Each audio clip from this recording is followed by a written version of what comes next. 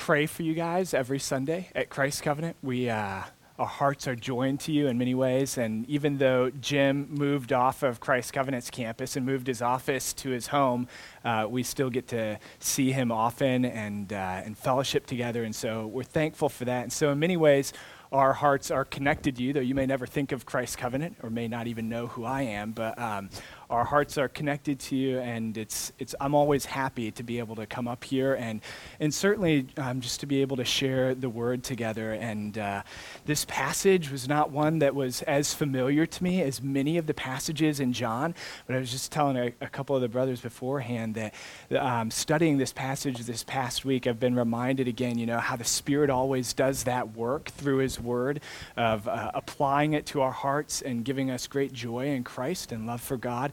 And I hope that we experience that together this morning as we consider this passage that was just read. It's interesting about the Jews in this passage that they have great yearning for the Messiah. They're longing for the Messiah. They were longing for him because they had been exiled and now subjugated. They are the backwash of the Roman Empire, and they were primarily poor and despised. So they were longing for a Messiah who would lead their nation to its former greatness. And what's more, they had the Holy Scriptures, the Hebrew Scriptures, which had been given by God over the course of centuries for the very purpose of revealing the Messiah to them. So they had the yearning for the Messiah and the knowledge from the Scriptures about who he was. They had both knowledge and desire, and now they have him standing right in front of them in the flesh. Why did they not believe? What was the missing ingredient? If Jesus were standing right in front of your eyes, do you think you would recognize him? A number of people who don't believe or who are skeptical of Christianity and of Jesus suggests that the reason they don't believe is because there's no evidence for Jesus. If someone could prove to them that Jesus was who he said he was and that he was really raised from the dead, then they think they would believe. Now, some who believe in Jesus buy that line of reasoning and try to furnish the evidence to make the case for Christ. Now, I believe that the evidence is there, that a compelling case can be made. In fact, it seems to be the case that the faith of the church generally stands or falls on the basic reliability of the historical evidence regarding the life and death of Jesus Christ. But for these Jews in John 7, evidence was not the missing ingredient. Lack of evidence was not the problem, and Jesus knows this. They weren't submitting to God. They weren't trusting in God's plan. Their trust was in human power, specifically a human who would be powerful enough to overthrow all the non-Jewish humans and to reestablish the Jewish nation to its former greatness, to make them great again. They wanted Jesus to serve their selfish purposes. They wanted a God who would serve their ends. And Jesus says to them, the reason you reject me is because you don't know God. You refuse to submit yourself to the one who created the world and has revealed himself to you in particular. So, believing in Jesus is really a matter of submitting to God, something that the human heart resists for countless reasons. I think that's what Jesus is teaching us in this passage, that believing in him is a matter of submitting to God. There are two sayings of Jesus in these verses, which will form the basis of our outline this morning. The first is there in verse 28, and it's Jesus rebuking the skeptics. And then the second saying is in verse 33, where Jesus condemns the opposers. Not a bright and cheery message in this passage. Jesus rebukes the skeptics and condemns the opposers. The title of the sermon there in your bulletin is Who is Jesus? It could be called Rebuke and Condemnation, which I think is what you see Jesus doing in this passage. The late Archbishop Stephen Neal said that when you're reading these gospel narratives, anytime you're reading one of these stories in the Gospels, that the stories find their meaning particularly in the words of Jesus. The whole point of the story, he says, is in the word with which it ends. These stories are not primarily biographical, they're theological, told for the sake of the utterance in which the presence of the Lord is made plain. The reason, in other words, that John includes these stories is for the sake of the words that Jesus speaks. In a secondary way, we learn from the posture of those who are interacting with Jesus, the crowds in this case, but we learn particularly from what Jesus says to them. And so, as we begin with the first of these statements that Jesus makes there in verses 28 and 29, we should recall the scene, sort of the setting of this story. John records this story at the Feast of Booths. If you've ever been through a Jewish community in the middle of October, you maybe have seen booths or tabernacles, tents really, out in the front yard because Jews still celebrate this feast today, where they dwell in tents for a week because Israel lived in tents when God brought them out of Egypt. This feast occurs around harvest time. It kind of has these twin ideas of giving thanks to God for the harvest of another year, but also looking forward in anticipation for the coming delivering Messiah. And so this was one of the most popular of the Jewish festivals, and all devout Jews were expected to gather again to Jerusalem and to come to the temple and worship, giving thanks for another year's harvest, and coming together really to long for the Messiah. Imagine if Christmas for us was not about celebrating the birth of Jesus, but rather anticipating the birth of Jesus. It's something like what they were doing, longing for their Messiah. And strategically, it's at this moment that Jesus enters the scene. And John tells us that about the middle of this week-long feast, Jesus went up into the temple and began preaching. So it's an especially sacred and important Jewish feast, in an especially important and sacred Jewish space, the temple, and all the faithful Jews are there, and Jesus teaches. It's like they open up their Sunday morning bulletin, and it says, today's preacher, Jesus of Nazareth. Their Messiah is now there with them, and the one they've been longing for, and yet they have great difficulty in recognizing him. They are at a feast established in anticipation of his presence, and he's here. And yet they don't know what to make of him.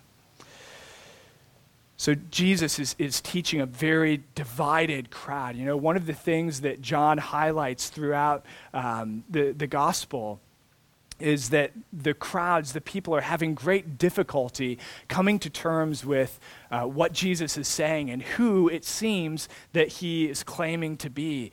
And so you see the words of the skeptics there beginning in verse 25. Is not this the man whom they seek to kill? And here he is speaking openly, and they say nothing to him. Can it be that the authorities really know that this is the Christ? And then almost as soon as they suggest that possibility, they dismiss it completely. But we know where this man comes from. And when the Christ appears, no one will know where he comes from.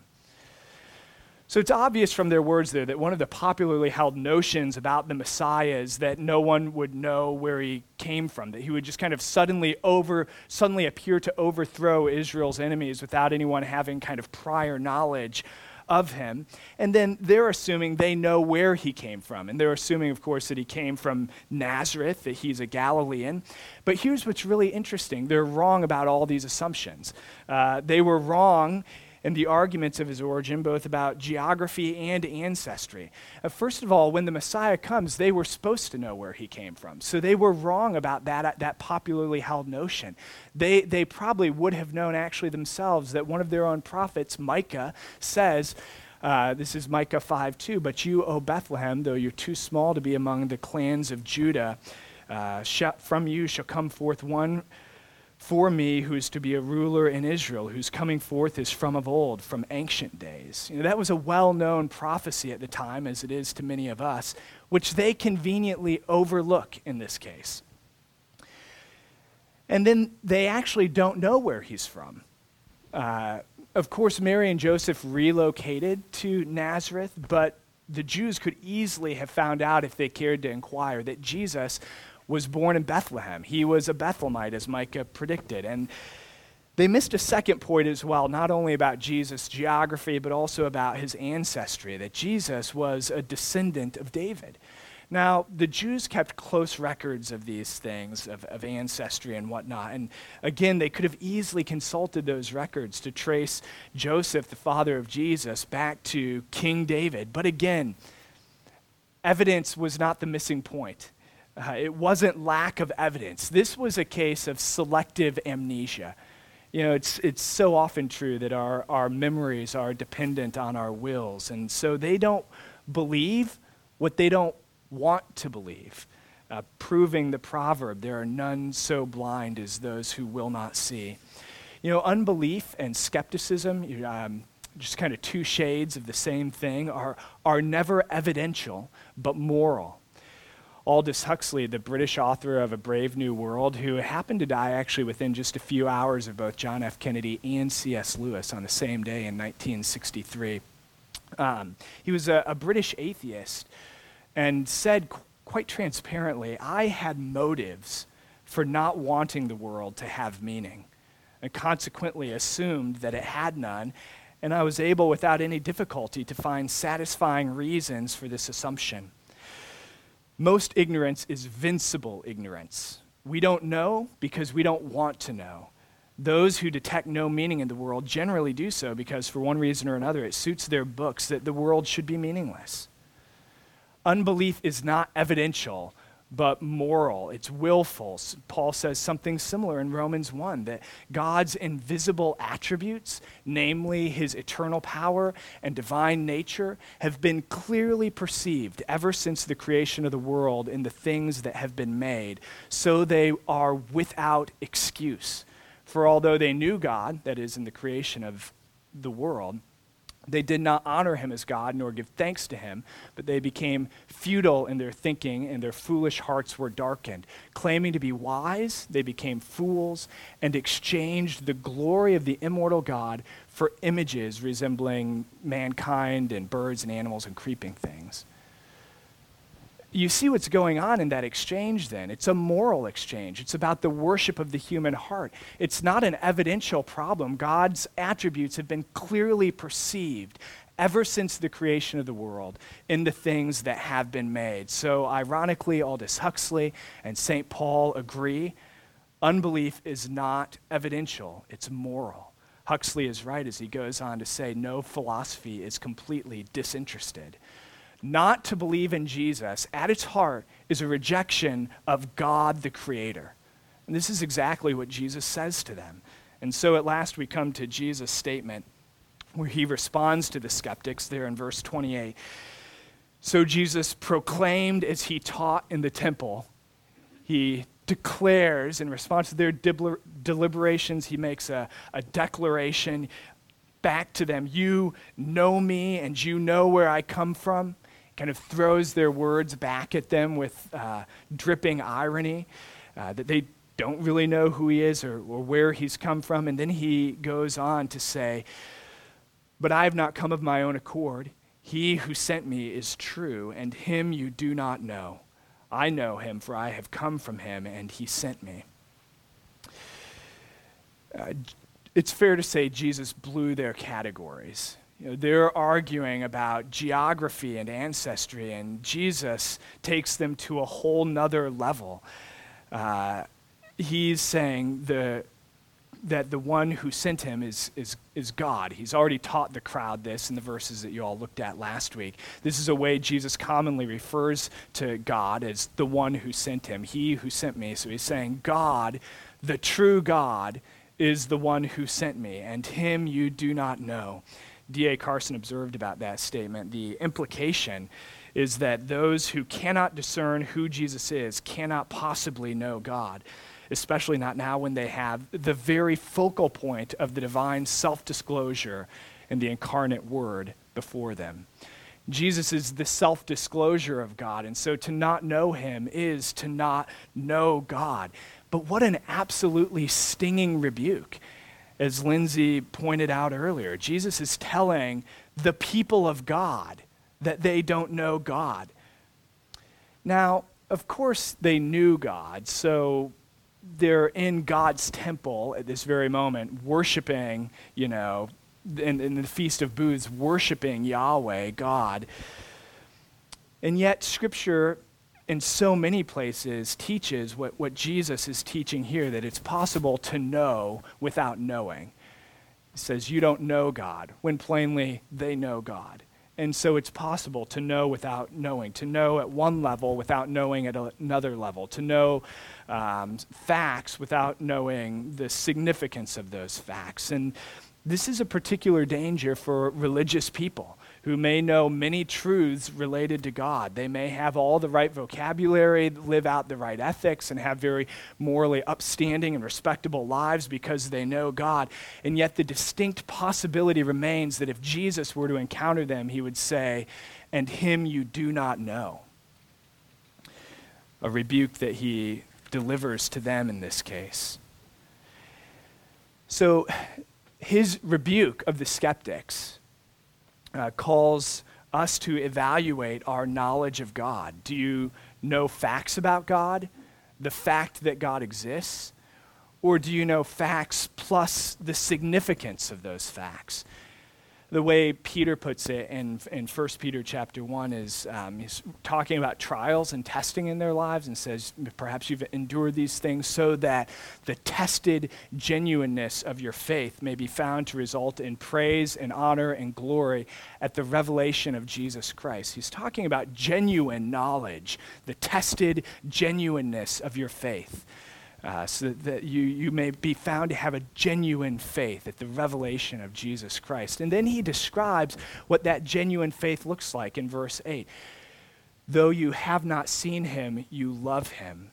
Though you do not now see him, you believe in him and rejoice with joy that is inexpressible and filled with glory, obtaining the outcome of your faith, the salvation of your souls.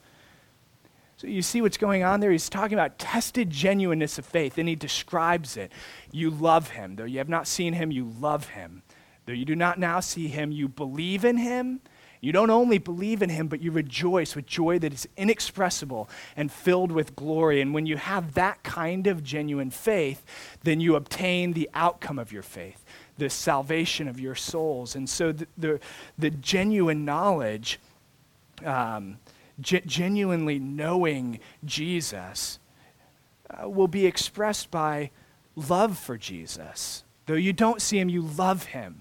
You have genuine affections for Jesus. In fact, Jonathan Edwards said, true religion in great part consists of holy affections, loving God and loving his son, Jesus Christ. And so you can evaluate the quality of your knowing God by evaluating the quality of your loving Jesus, your affections for him. You love him. You not only believe in him, but you rejoice in him with joy that's inexpressible and filled with glory. Of course, this doesn't mean that your salvation, obtaining the outcome of your faith, the salvation of your souls, is not dependent on the quality of your affections, or you might think of that in terms of emotions, the love you feel toward God. You don't earn God's love by the quality of your love for him. But those affections for God are repeatedly described in Scripture as consistent with and evidence of genuine faith. That genuine faith issues forth in affections for God.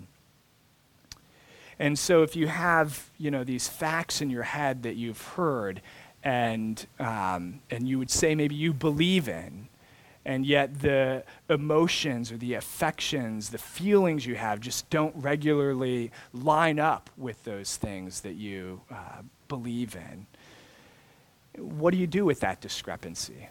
Well, I think there are a number of things to consider. One would be, are you taking advantage of the means of grace? Another might be, are you mortifying sin? The means of grace that God has given us, how we experience the grace of God so often is through the simplest things: prayer, Bible reading, and communion with other believers. Do you have those rhythms of listening to God in his word, the rhythm of speaking back to God in your life, and of communing in Jesus with others who love him as well?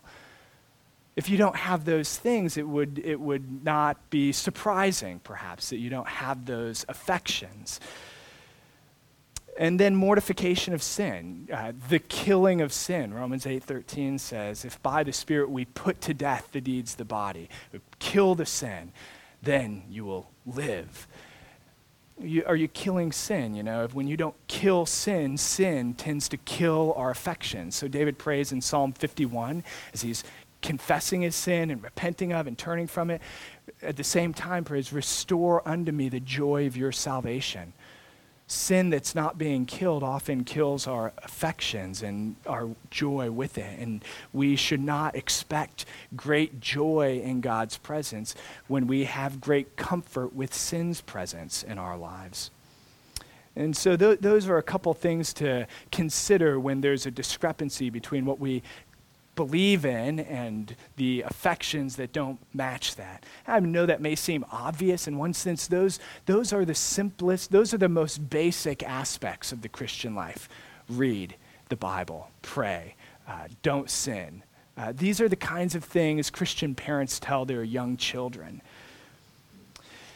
But I heard someone say recently that they had some chest pains and some pain in their arms and were concerned they might have had a heart attack or some heart condition, and so they didn't go to the doctor first. They actually went to WebMD, which I'm sure is what most of you do as well, and developed something called cyberchondria, which maybe you haven't heard of, where the internet convinces you via self-diagnosis that you have, some drastic disease. So he said I had cyberchondria. Anyways, then he went to an actual doctor who had, the diploma up on the wall from some great medical school, and he did the battery of tests and gave him a diagnosis of he's overstressed. He has too much going on. So the prescription was get more rest, eat better, and exercise. Just the most basic things. So often we're looking in the Christian life when we feel kind of some struggle in our hearts. We don't feel the affections we should. Some Christians call it a dry season. I'm not feeling it. And we look for some kind of elaborate explanation of why that kind of thing is going on, why we're in this sort of desert space. And the simple prescription is read your Bible, pray, keep giving devoted attention to the Word of God, kill sin, fellowship with other believers, and ask the Spirit to generate those kinds of holy affections in you. What we want, though, is affections that give evidence of a genuine belief. We're after those things. We're encouraged by God to seek those things. What we don't want is a kind of vain and useless knowledge. Knowledge of facts without a coupled kind of awareness of the eternal significance of those facts. Just a couple other observations before we move on. In verse 30, no one likes to be criticized, and these skeptical Jews did not like it either. It says they were seeking to arrest Jesus or to seize Jesus, but no one laid a hand on him because his hour had not yet come. Now, John doesn't tell us how Jesus escaped from this crowd that was wanting to seize him, but simply that God's overruling hand thwarts the intention of the crowd. They were sovereignly restrained in order that the plan of God might go forward on his own timetable. So here's a truth, just tucked away in this little story to be treasured by all Christians, that no trial can overrule the hand of God, who governs all things and makes no mistakes in his governance. So there's the sovereign plan of God just woven into the story throughout the Gospel of John. And then in verse 31, we learn that there were some believers, at least tentative believers in the crowd as well. So John says many of the people believed in him. They said, when the Messiah appears, will he do more signs than this man has done? And so here you see a second popularly held notion about the Messiah, that when he comes, he would be a miracle worker. And they had heard of him doing many miracles, and some of them would have seen some of those things. And I think there's a reminder to us that external evidence is not bad. So don't hear me being negative about evidence, simply that it's not definitive. In fact, Jesus says in John 10, I'm doing all these works even if you don't believe in me, believe in the works.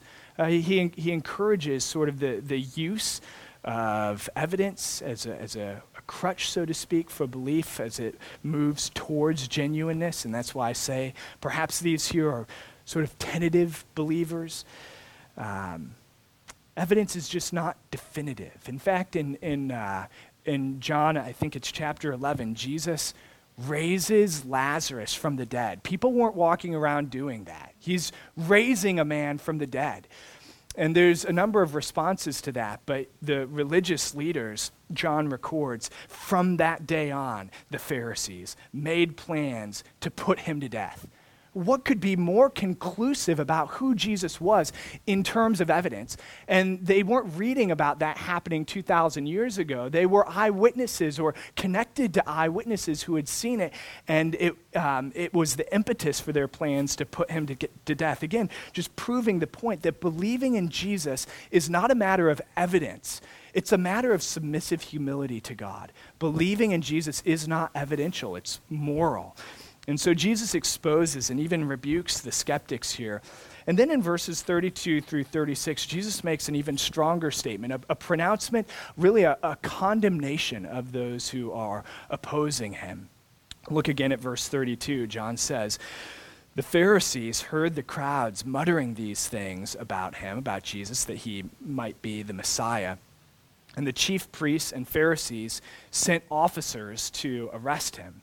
Now, we learn later on that these officers don't even arrest him. It seems that they made it to hear him speak, but were so awestruck by what they hear him say that they go back empty-handed. You know, there's a story of George Whitefield in the First Great Awakening. He preached in open-air meetings, you know, and great crowds would gather. And there's a story of one man who came to one of these meetings. You know, he had a number of opponents, and one of these men came with rocks in his pockets and in his hands, just waiting for Whitefield to say something that irked him so that he could throw rocks at Whitefield along with other opponents. And so he was in the crowd waiting for Whitefield to say something that irked him. And as Whitefield preached, he was so convicted of his sin and of the glory of Christ that he was converted. And he said to Whitefield afterwards, "I came to break your head, but through you, God has broken my heart." And maybe something like that softening occurs with these officers, because in verse 45, we're told that they go back to the Pharisees empty-handed. Luke kind of delays to tell us this. You know, he leaves us in suspense. But verse 45 says, "The officers then came to the chief priests and Pharisees, who said to them, 'Why did you not bring him?' And the officers answered, 'No one ever spoke like this man.'" I'll bet these officers were in the crowd who heard what Jesus was teaching. So now back to verse 33, you have this increasingly antagonistic crowd, now joined by officers who had been sent to arrest Jesus. And Jesus says to them, "I will be with you a little longer, and then I am going to him who sent me. You will seek me, and you will not find me. Where I am, you cannot come. You will seek me, and you will not find me. Where I am, you cannot come." Now, the Jews don't understand this at all, as is evident in the following verses. The Jews said to one another, "Where does this man intend to go that we will not find him? Does he intend to go to the dispersion among the Greeks and teach the Greeks?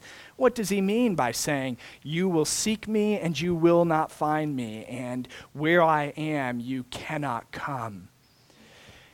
The Jews aren't thinking on the level of transcendence. In thinking about the origin of Jesus, they had assumed they knew he was from Nazareth. Now, in thinking about the destination of Jesus, again, they can only think in terms of geographic locations.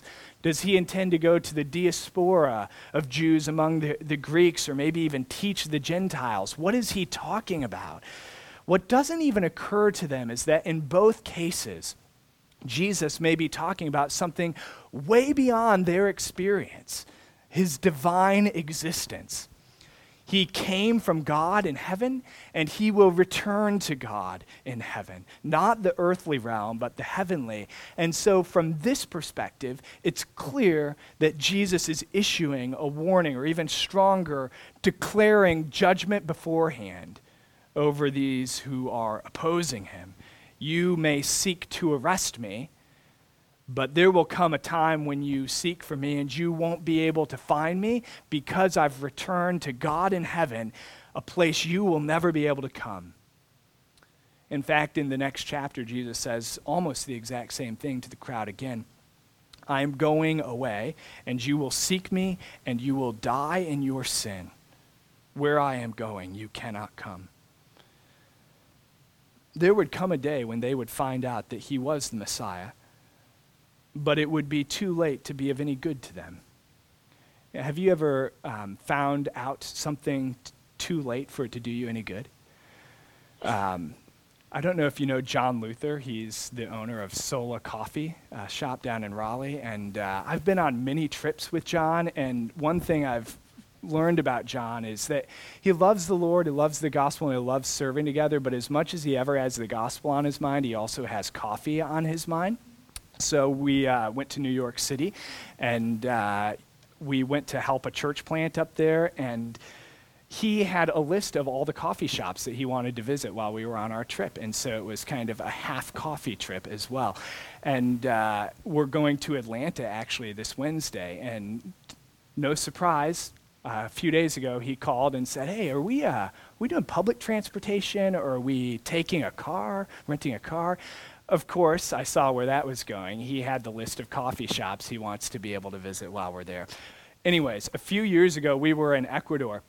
We went to Ecuador, and John was really excited about that because I don't mean to be throwing John under the bus right now. He actually doesn't even know I was telling you this, so I should probably share that with him. But he serves a lot of fine Ecuadorian coffee there at Sola, and so he was excited to go to Ecuador, go straight to the source. And so we flew into Quito and took an overnight bus trip through the mountains.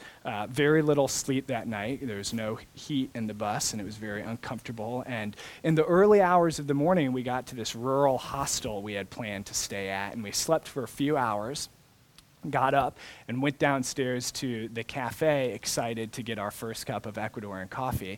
And you might see where this was going. They had none. We were shocked, and so we went to the store. They also had no coffee. And what we came to find out is that Ecuador exports lots of coffee, but they don't consume coffee in Ecuador. All you can find is coffee crystals, instant coffee, which was a major devastation for John. He could have brought fine bags of Ecuadorian coffee with us from the United States to Ecuador. But we found out too late for it to be of any good, of any use to us there. With eternal significance, there would come a day when these Jews found out who Jesus really was. But that day would be too late. You know how on Judgment Day, that final Judgment Day, God will sort out people, the genuineness of faith. There will be those on the right hand and those on the left and that kind of thing. Jesus is doing a kind of pre-sorting here. Where I am, you cannot come. You will die in your sin. What a terrible word of prohibition. It's as if he's barring the door. What do you imagine was the look on Jesus' face as he says something so horrible? A sly and gloating smile? Eager kind of death wish for these opponents who are nagging him? No, of course not. A somber face, perhaps tearful. We know he cried over the unbelief of Jerusalem. Jesus doesn't glory in this pronouncement. God is not willing that any should perish, but that all should reach repentance. No, Jesus does not gloat in this condemnation. He's simply declaring God's certain and eternal judgment against all who willfully resist the Son. And in fact, this word of condemnation is matched in the very next verses by an astonishingly gracious invitation. John says, on the last day of the feast, the great day, Jesus stood up and cried out, "If anyone thirsts, let him come to me and drink. Whoever believes in me," as the scripture has said, out of his heart will flow rivers of living water. Whoever believes in me.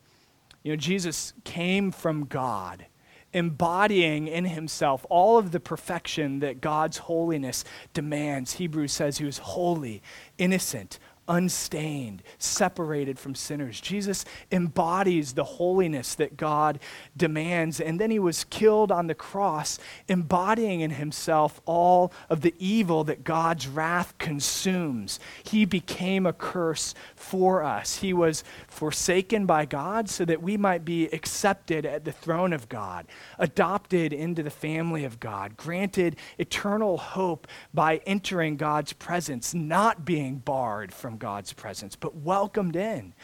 The point of entry into all of these great blessings that Jesus has earned is responding to this invitation. Whoever believes in me, if you're thirsty, come to me and drink. Consider the kindness of God in calling to those who reject him. This is what God had been doing with Israel for centuries. Through Isaiah the prophet, God had pled with Israel, "Seek the Lord while he may be found. Call upon him while he is near. Let the wicked man forsake his way and the unrighteous man his thoughts. Let him return to the Lord that he may have compassion on him, and to our God, for he will abundantly pardon." God had been calling to Israel in that way for years, and yet Israel continues to reject him. And Jesus is the culmination of this invitation. Come to me and drink. Whoever believes in me, out of his heart will flow rivers of living water. And yet these religious leaders were hardened in their rejection of Jesus. I know you may not put yourself in that category, hardened in rejection of Jesus. You may be soundly converted, and yet the judgment of Jesus against them stands as a warning to us. Hebrews 3 says, "Therefore, the Holy Spirit says, today, if you hear his voice, do not harden your hearts as in the rebellion. Take care, brothers, lest there be in any of you an evil, unbelieving heart, leading you to fall away from the living God. But exhort one another every day, as long as it is called today, so that none of you may be hardened by the deceitfulness of sin." Sin is deceitful. Therefore, we need constant exhortation from other believers to remember God's kindness and to stay within his grace. We must constantly work against the hardening tendency of our hearts, exhorting one another every day. That's part of the reason we gather on Sundays, to remind ourselves, to remind one another that we have rebelled against God, but God sent Jesus to be our Messiah, our deliverer from the consequences of sin and death and from the dominion of the devil, and to bring us into his kingdom and into his family, and to guarantee us of eternal hope and to cleanse us for holy living. We just want to hear that story one more time. That's why we gather together, so that we might not be hardened. And so, this condemnation against those who are hardened against Jesus just calls for prolonged self-examination about pockets of hardness in our own hearts, those sins that we have long held that are unaddressed, unrepented of, that you perhaps hardened over or calloused over. That's the kind of thing where you hear preaching, maybe even about certain sins, but you've kind of grown sermon-proof in those things. You're just not even responsive anymore in those areas. That kind of hardening, as Hebrews says, is because of the deceitfulness of sin and leads to falling away from the living God. It's a profound warning that hardness of heart in regards to sin leads to falling away from the living God. In fact, Hebrews later tells us that there came a time when it was too late for Esau. He found no chance to repent, though he sought it with tears. And Jesus tells these who are obstinate, you will die in your sin. You will seek me and you will not find me. Where I am going, you cannot come. And so the warning of Jesus, even the condemnation of Jesus here, is really the mercy of God to us. It's a preventative agent to awaken us from stupor, from hardness, from callousness, to hold back the believer from willful pursuit of sin. So, as the Holy Spirit says today, if you hear his voice, do not harden your hearts. Believing in Jesus, loving Jesus, is the result of happy submission to God. And so the words of Jesus here, both his rebuke and his condemnation, should cause us to reflect on the quality of our knowledge. Do you know him in a way that results in loving him and rejoicing in him? And it should cause us to reflect on the quality of our humble obedience. Is your heart soft to God so that when he tells you to be done with sin, you immediately obey him? May we heed these warnings and the judgment of Jesus toward the Jews so that we don't stand in need of them ourselves, which by the help of his Spirit will be true. So let's pray together for that now.